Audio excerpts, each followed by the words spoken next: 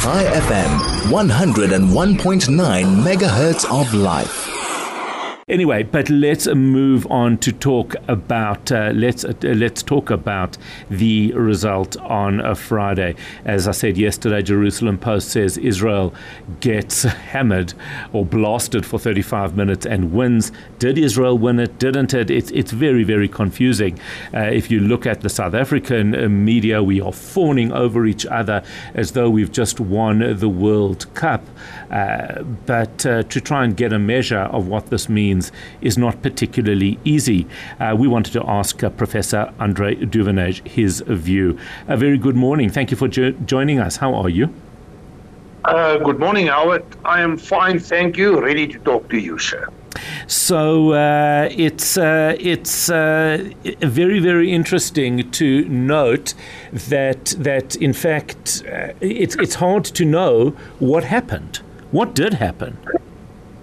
Well, Howard, I think if we try to analyze this, we need to differentiate between legal processes and procedures on the one side, and on the other side, political processes and the related dynamics coming from political processes. Now, if you compare these two worlds, which one of the two is the stronger one? And there's no doubt that the political environment defined by power is a lot stronger than the legal environment defined by rules and the ability to implement rules. Now, let's start with the legal side. My assessment, and I'm not a legal expert, but it seems to me as if the court follow a middle of the road type of approach. And my take on it, if I must ask who is the winner coming out of this, I would first say it's very close to 50-50. But I honestly think that Israel came out a bit better. And in terms of my expectations, I would give them at least above 50%. In terms of success rate. And what is clear is the International Criminal Court didn't stop them from fighting in Gaza or other places. They rather go for, if we want to call it that way, a more form of humanitarian type of war, open up the frontiers for support and medical aid, etc., asking Hamas to hand over the people they took on the 7th and 8th of October and that type of thing. So my analysis is that from a legal perspective, this is a good thing for Israel, but it's a middle of the road there's not too much in. But now, the other side is the important side. What happened politically? And immediately, I think there was an attack from either Hamas or the Hezbollah on Israel directly after the announcement.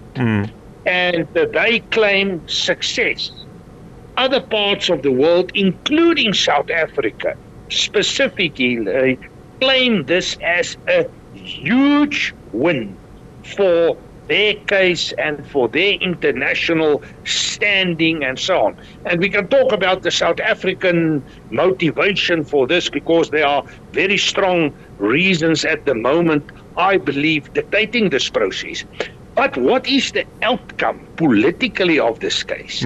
What I am reading is a world that is currently more polarized than what it was in the past. Look at some of the legislations and perspectives coming from Western European countries. I'm now thinking about the Netherlands with regard to Muslim people. So clearly, we are entering a phase of polarization. I am looking at what I can read in the media, an escalation of the war in the Red Sea involving Iran, Russia involved, and Turkey coming closer to Iran. These are all, to me, very, very dangerous signals in terms of a potential escalation of the war. Did the court case make the world a safer place? I won't argue that. I think it released a lot of political dynamics, making the world I think so too. A very unsafe place at the moment. Yeah, I think it's interesting because there was enough of a perceived win for these South Africans and for people around the world that it almost it opened that pressure cooker a little bit just to let out some of that pressure.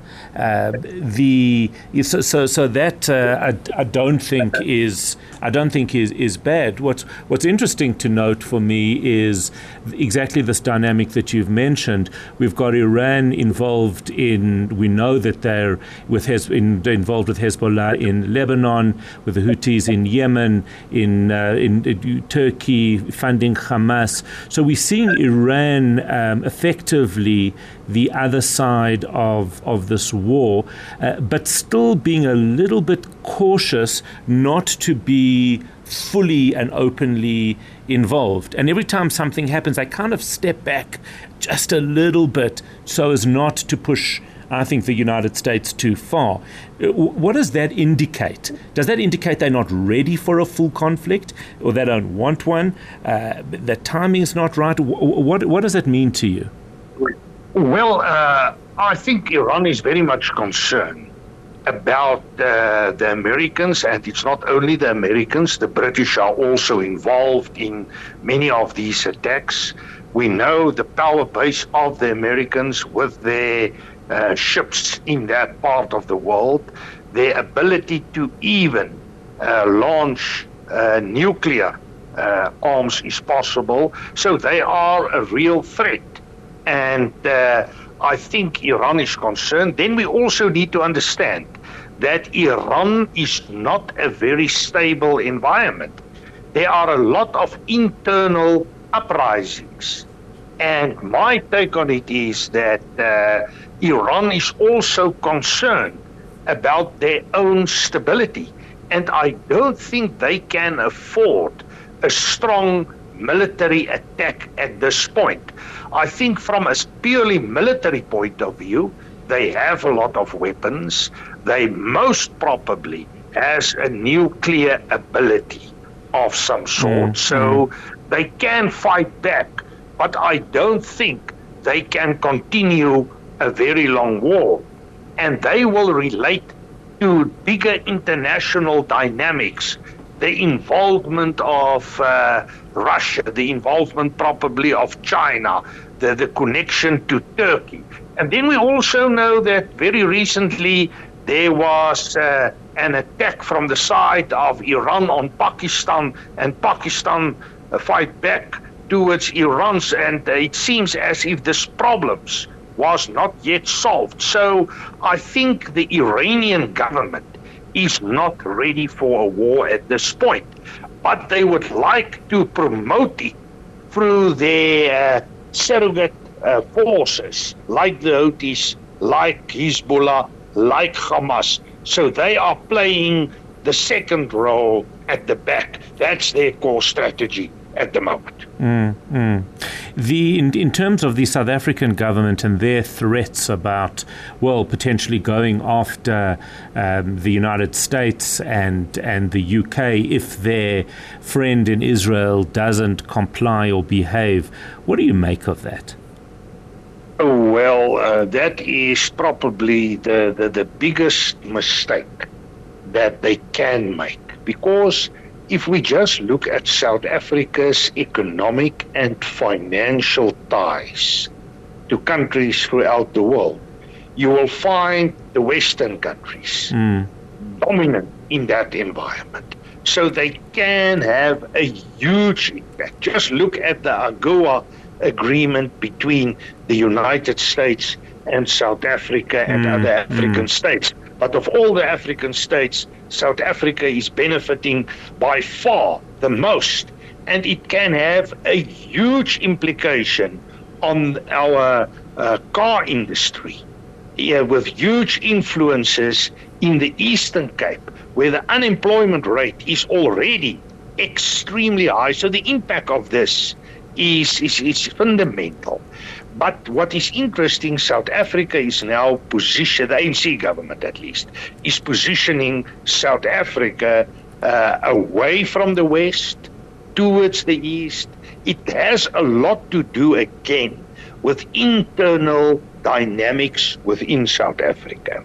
We have seen a lot of extremely populist legislations, the property thing they are working on, Article 25 of the Constitution, the Bella legislation with regard to education, hate speech, that type of thing.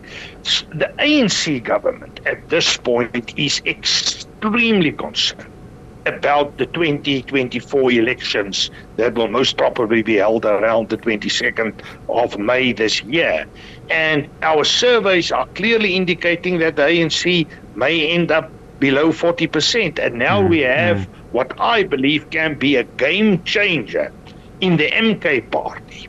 And what the ANC is doing, they would like to revitalize their image as a revolutionary party, fighting for the poor, identifying the subordinate people, and they are using this whole Hamas-Israel court case as a dynamic they can use internally to mobilize people and group before the elections. That's my interpretation. Do you think, we are over time, and so I really do need to wrap it up, but I'm just finding this so interesting.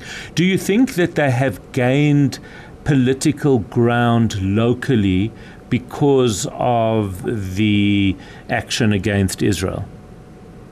Well, I cannot see that at the moment. What I can see in a way is most probably they can weaken the Democratic Alliance because there are strong Muslim influences in the minority groups, looking at the Indians and the so-called colored population. So it may have an impact there.